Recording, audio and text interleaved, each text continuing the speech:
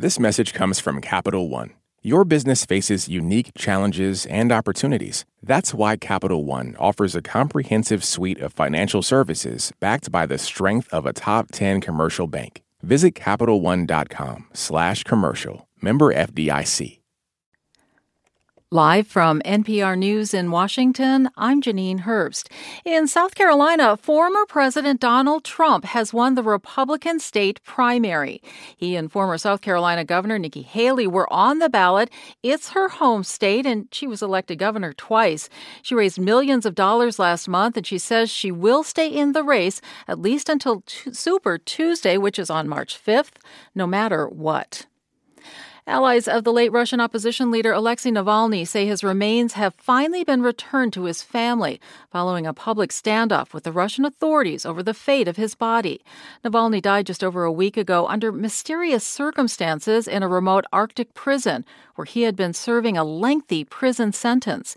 NPR's Charles Maynes reports. According to Navalny's political team, Russian officials in the Arctic town of Salikhard released the opposition leader's body to his mother Lyudmila Navalnaya Saturday evening. The decision ends a week-long standoff during which Navalnaya accused officials of threatening to desecrate her son's body if the family didn't agree to a secret funeral. It also follows an online campaign calling on President Vladimir Putin to abide by his professed Orthodox Christian faith and intervene. Supporters argued the delay in the release of Navalny's remains was an attempt to cover up evidence of Navalny's murder, a charge the Kremlin denies. Still unclear is whether or when Russian authorities might allow a public funeral to be held. Charles Maynes, NPR News, Moscow. Britain has announced a fresh round of military support for Ukraine on the second anniversary of Russia's invasion. Willa Marks has more. The latest British support package on Saturday included more than $300 million worth of artillery shells amid reports that Ukrainian stockpiles were close to depletion beyond the more than $3 billion in military aid promised for this year. Prime Minister Rishi Sunak said Britain was prepared to do, quote, whatever it takes for as long as it takes to support Ukraine's military that has so far succeeded, quote, against all the odds. Days earlier, his Foreign Secretary David Cameron warned the world must, quote, recognise the cost of giving up in the conflict with Russia. The UK has also instituted fresh sanctions against Russia, while the Labour opposition leader, Sir Keir Starmer, insisted the, quote, cowardice and barbarity of President Vladimir Putin would not prevail in the conflict. For NPR News, I'm Willa Marks. And repeating our top story, former President Donald Trump has won the South Carolina Republican primary. That's according to a race call by the Associated Press. His primary opponent on the ballot, Nikki Haley, served as the state's governor for 6 years, but failed to pick up enough support from her home state to stop Trump's momentum.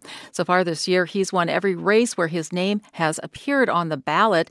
The Associated Press made the call at 7 p.m. as votes continue to be counted, but his margin of victory may shift. His win comes as he's facing a combined 91 state and federal charges. You're listening to NPR News from Washington.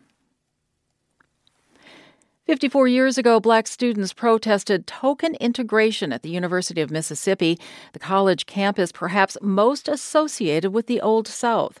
NPR's Debbie Elliott reports they've come back to Ole Miss to share their experience with today's students. On February 24, 1970, the Black Student Union delivered 27 demands to the Chancellor of Ole Miss. Donald Cole was part of the group. We were just asking to be treated normally. They wanted the University of Mississippi to hire Black professors, recruit Black athletes, and do away with Confederate symbols. 89 Black students were jailed for protesting on campus. 8 of them, including Cole, were expelled.